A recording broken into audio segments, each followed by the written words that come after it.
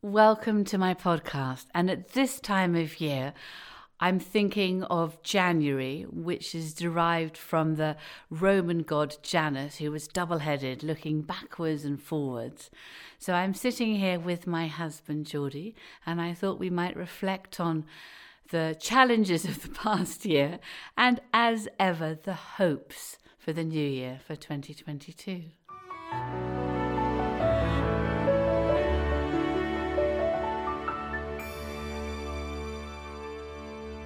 Well, of course, the year started in a bit of a dark way with the continuing lockdowns and difficulties with COVID. But we were looking forward to vaccines, which of course came and have been fantastic. What a program!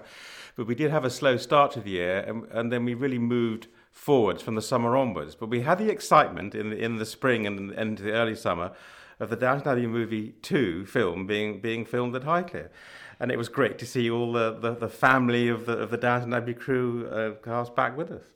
It was actually, and it was enormously reassuring, I think, for them as well as us. And it was a huge achievement to have made the film in such a challenging time. And, I watched Mark Hubbard, the producer, and Liz Trubridge and Gareth and Julian came down a few times as they wrestled with the challenges of keeping everybody safe. And we were PCR tested every other day with a team of medics, but actually, as far as I'm aware, we all made it through, and everyone was so careful and so respectful that this was lives and jobs and the delight of the audience, hopefully at the result of the whole filming.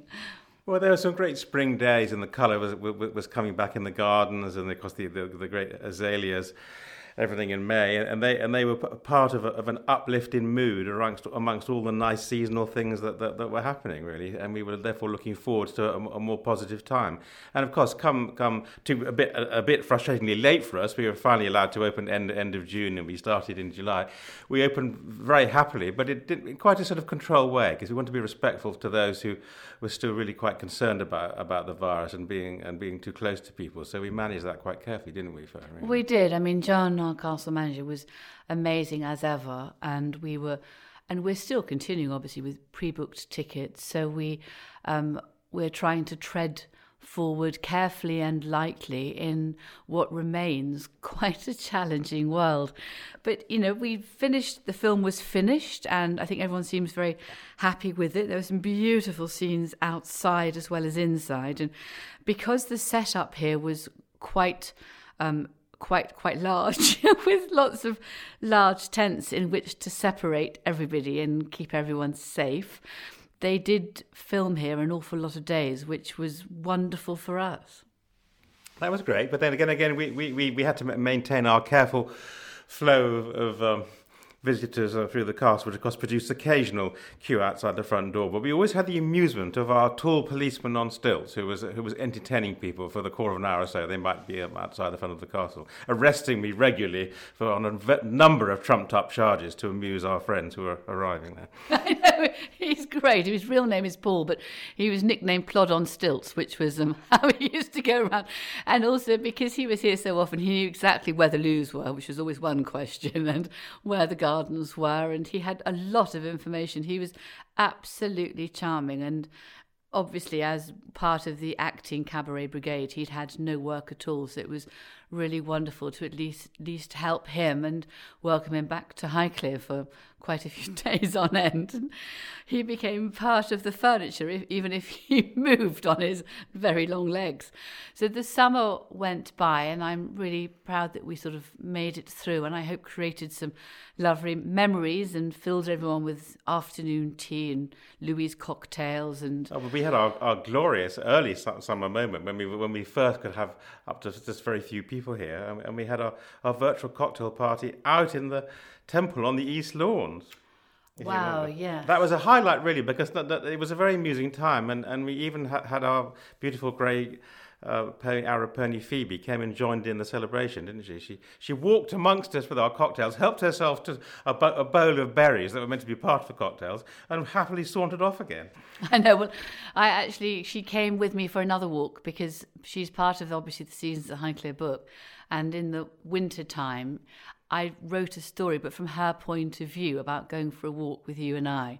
So she came with me and I sat on a bench and we read the story together. She was actually trying to nibble me. She is a great nibbler. So it was trying to do several things at once. But it has been a year where I guess we've tried to be innovative and above all, keep going. And we had a wonderful magic of the movies, which I think just made people cry with laughter, which was really important. Well, we did our own so little acting scene, didn't we? Out by the famous Lady Mary Bench. We did, with different victims, if you like, who were guests who were here on the day acting the parts. So that was a rather wonderful day, and the weather was very kind to us. And then one of my highlights for the year was probably the Highclere Festival in October, where again the weather was just glorious. It's often simply wonderful in autumn with the colours and the light, and there was some warmth in the sun. Well, of course, we had some great leaders in their respective industries speaking that day, didn't we? We did. Well, we turned the castle back into reflecting its role in World War II. It was a home for evacuee children, full of their stories and some of the stories central to Highclere during that period and what everybody was doing. We then on Saturday focused on talks and books and people from World War II and history. And then on the Sunday, I wanted to look forward. So one guest who I much enjoyed was Nigel Wilson, who is CEO of Legal & General. And he gave an extraordinary talk about where we should be investing, that we can invest in social housing, it can give good returns, what we should be doing, and looking at the long view. So it was a very meaningful and thoroughly sensible and practical approach.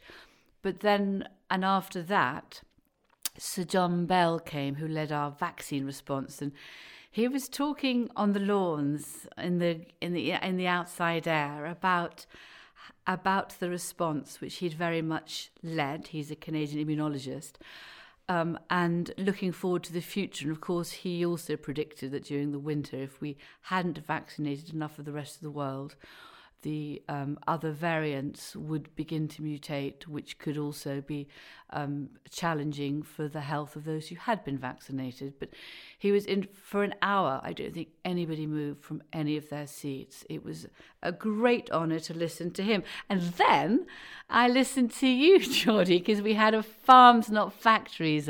How to farm, how to look after. Well, we had a fascinating talk on the future of agriculture. I think probably myself and our excellent farms manager, Simon Andrews, was somewhere in the middle between a balance of conservation and continuing food production. But then, of course, our friend Tracy Worcester is very keen to, and quite rightly in many ways, to be as green as possible and maintain soils as much as possible.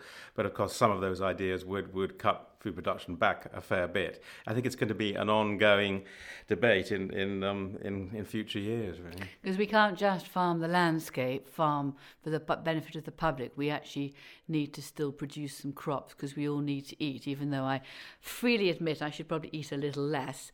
Nevertheless, we still need to grow wheat and barley and not import it from far distant lands. No, I think we do have to do a bit in a sustainable way, and I think we're all moving in a way to look at soils, water, the structure of the carbon structure of how we farm in a more detailed and precise way in coming years. But of course, we're still enjoying, though, apart from growing human food, growing oats for our four-legged friends here, who hopefully run at speed around nice racetracks like Newbury. Though, of course, this time of year, there's probably a triumph of hope over experience when you have yearlings that are going into training who are all swans and glorious at this time of the year, but don't always maintain quite the same amount of speed later in the summer. Yes, I know. Well, and then also we've got some foals who are going to be born in... Is it late February? February, absolutely, and that's a wonderful time. We're always there to help them somehow get up and stagger around, because it's so important they get up and get their first lot of milk from their mum, but it always seems to need a little bit of assistance. It is extraordinary, because Geordie, you and I are down there with Maggie from sort of usually from 11 till 3 in the morning, watching this really extraordinary process. It is mesmerising, and then suddenly these extraordinarily long-legged, gangly animals are rocking to and fro and trying to balance on their legs. If you breed them and then try and race them, they are perhaps a bit too close to you. You're practically thinking of them as if they're your friendly pet as well as a racehorse. And so you when they first run, you think back to those first early moments. And you hope they've moved on from them, but it's amazing what individual characters they still all have. I thought that's always the thing I really notice. It is, isn't it? And then I'm also looking forward at this time of year to the lambing, which is probably in April this year. That's absolutely key, and it's so important for the ewes to have the lambs easily, but then be able to get them out and out on the grass and looking after them. We did have some challenges with the young first-time ewes this last spring, whereas if they had twins, they had one that was absolutely fine, and some of the other one may not be so. So that was something we're going to have to watch very closely this coming spring. But it's fantastic when the lambs get strong enough to start gambling around, and they find tree stumps and get on them and play. And it's all part of the whole spring atmosphere, really. It is, and obviously this time last year I was in the midst of writing Seasons at Highclere, travelling through the winter with Phoebe in imagination and snowiness and the bleak beauty of winter scenes, then into spring and the snowdrops, sitting upstairs in the castle because we were closed so I could write with endless thermos flasks of tea.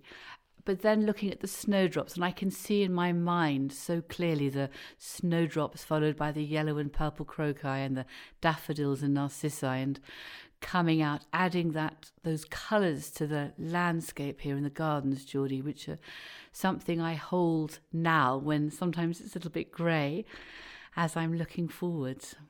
Well, yes, the Seasons book was a great project, fascinating for the historical anecdotes of the land going back hundreds of years, as well as how we're looking after things now. And of course, I was trying to be helpful in editing things and checking things over. But at the same time, it really got me looking back into my own archive of photographs of seasons throughout the year, which now goes back many years, of course, held digitally.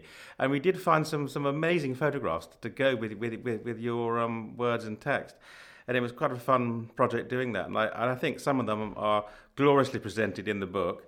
And I think people will really enjoy reading it. It's a great description of Highclere today, in the past, over many years, how the landscape, nature, trees, plants, wild animals, domestic animals, all working together, and then of course find themselves as part of rather amazing recipes for lamb, beef, venison, vegetarian things, salads, fruits. They're all here at Highclere. It is, and I think there was such diversity in past centuries which struck me as I was researching and writing, more so than today, despite the supermarkets and despite the wealth of goods you think we might have. So it was fascinating, but it's very much immured in my mind as I look back over the last year, because writing, I've never realised until I started to write what hard work it was. And again, it's all about persistence.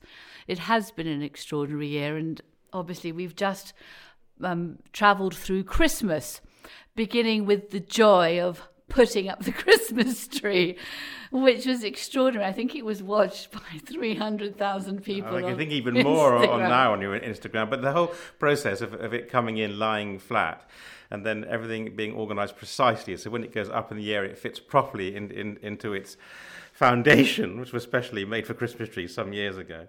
And then there's a lot of orientation of it, so it looks right from the fairy on the top.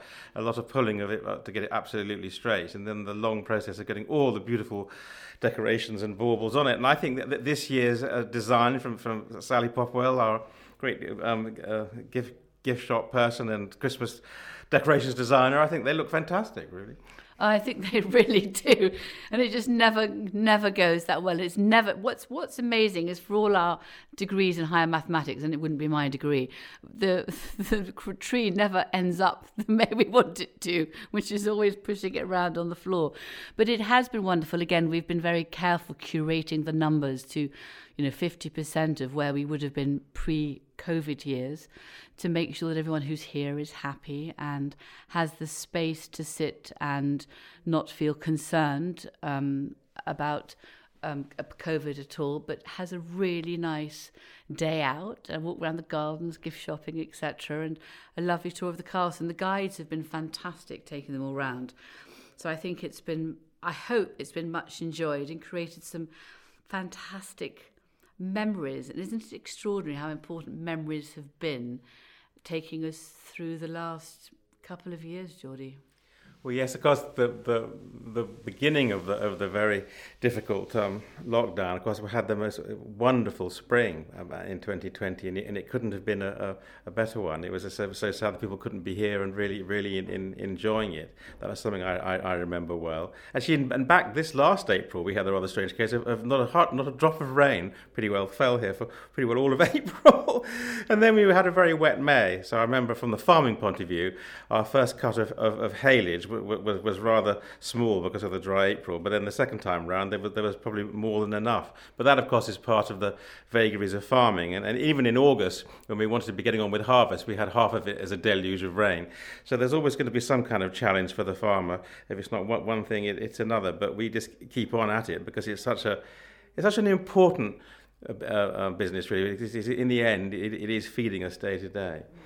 It is feeding us, and it's also looking after the landscape and the wildlife. It's being so closely in touch with it that I think you can begin to raise a flag and say these trees are not looking so well, or observe what's right and wrong with it. Perhaps I'm not putting it so clearly. It's that detailed knowledge. It always comes down to the detail, doesn't it? No, it does, and it pays to really look at everything around you. I mean, of course, we have the real challenge of the ash tree dieback here, as in many other places throughout England, and that's going to be one of the things we have to sort out over the coming years. We've already begun doing that here. We're going to have to replant with other species. But there's other beech and lime and other types that will also grow well in our type of geology and landscape. But one thing I have noticed here, I think Highclere seems to be doing well for birds, from the smallest arable birds all the way up to those birds of prey.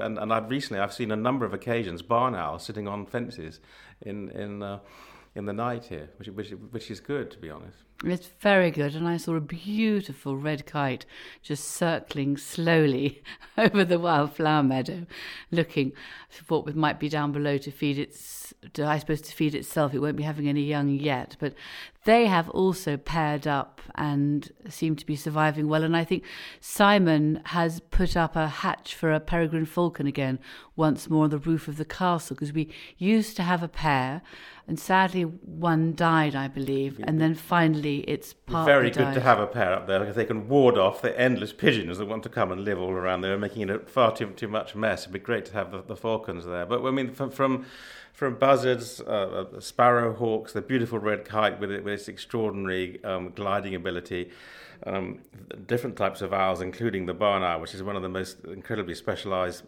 birds there is in terms of being able to hunt in extraordinary conditions. I think Highclere is well served with many different types of wildlife. I mean, the deer have done very well. There's a lot of different roe and fallow deer around at the moment. There are.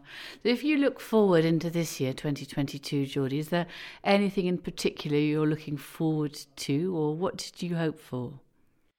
Well, I hope for all of us that we can move forward with more confidence and deal with the scourge of the COVID virus, which of course will allow more of us to actually get together and see each other and socialise, which should be wonderful. As a farmer, I'm always hoping for perfect weather conditions at the right time, which is most unlikely to happen, but we always pray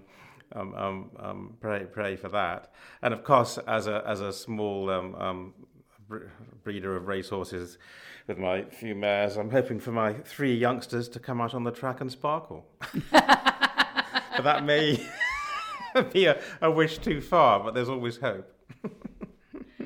Yes, well, I'm also excited because this year I've got a few talks in America to which I'm much looking forward, and then I'm also embarked on my next book writing project, which has quite a sharp deadline because it is the centenary year of the discovery of the tomb of Tutankhamun in the autumn. Yes, it's a very exciting year for my great-grandfather's really extraordinary work with Howard Carter 100 years back, culminating in the find of the greatest archaeological find ever in the Valley of the Kings. And I hope the people of Egypt will really benefit from this celebration with the new museum. Absolutely. To closer to the pyramids. I'm sure we're really looking forward to seeing everything being beautifully presented there. We're looking forward to returning to Egypt for these celebrations. It'll be exciting to be on hopefully in August on one of the new Viking ships going on the Nile this year. That would be so magical, wouldn't it? Because that's in the diary at the moment, and I'm really, really praying that will happen. Because if that all happens well, then it'll be an enormous boost to the people of Egypt and their economy and tourism, and of course to everyone interacting around the world. And it'll be really a step forward. I'm really looking forward to that happening. Because we're also looking forward to the christening of the new ocean ship out in Malta in May as well. And let's hope that all goes well. Yes. No, I know we have got. Well, I think the discovery of the tomb of Tutankhamun was the first global world media event. That's how it's regarded. And so it's now 1 century later this year that yet again we are celebrating the success, the achievement of your great-grandfather and Howard Carter. Equally well, I think the Downton Abbey film and series has also become a world media event. So we are so lucky we have that coming out on March the 18th. So that's pretty soon now, 2 or 3 months. And I hope that everybody will really, really enjoy it. It's called A New Era. And I think we are all ready for a new era, aren't we? And I suspect that your ancestors, our ancestors in the 20s, were also hoping for a new era, Geordie, after the First World War and the flu pandemic of their time. We all needed to sparkle, to look up. We do. We all need to look forward with confidence, and we work so closely together with Viking River Cruises, and I hope that they can really come back from a very difficult time with COVID on the Nile, on the ocean, in the Mediterranean, or wherever. It'll be brilliant for them. It's great for Highclere, great for the people of all the world to be meeting up and getting together again. And I really pray that can happen, and there is peace in 2022. Well, perhaps more peace than there's been. I just hope for that. We at the moment we're all aware of the difficult tensions in the world in different places, but let's hope that nothing further comes of that, and then we can all move forwards in harmony in 2022. It is ironic, isn't it? Because it's such a beautiful world, and we've, in a sense, writing Seasons at Highclere, I was trying to celebrate the harmony, the beauty, the coherence, the heritage, the centuries that we've lived successfully, grown food, cooked and been together. And yet looking out sometimes of the windows onto the other worlds today, it seems so fragile and precarious, and what we should be celebrating, we're fighting over. It does seem ironic sometimes, but the only thing to do, I think, is putting one foot in front of another and trying to treat people with kindness and to keep on going. And I know that's probably naive, but nevertheless, perhaps it's a better way to live. Well, the one thing that's been extraordinary over the last 10 years of our Highclere being renowned as a place to visit from around the world is quite how many people from different parts of the world have come here and that we've met. And there's a common humanity amongst us all, which is important for thing to realise in the end, because actually we have to cooperate to overcome the challenges of the world in climate, in people movement, in agriculture, industry, and everything, and just in a microcosm way. Julian Fellowes' amazing stories. Highclere is an extraordinary building, and its position here in Britain, in the world of Britain, with its soft reputation for great creativity and sort of soft power in the world, it brings people together from all corners of the world. And let's hope we continue to do that in 2022. That'd be wonderful. The new era is back. Hopefully, though. Yeah. Thank you, Geordie, so much for joining me today.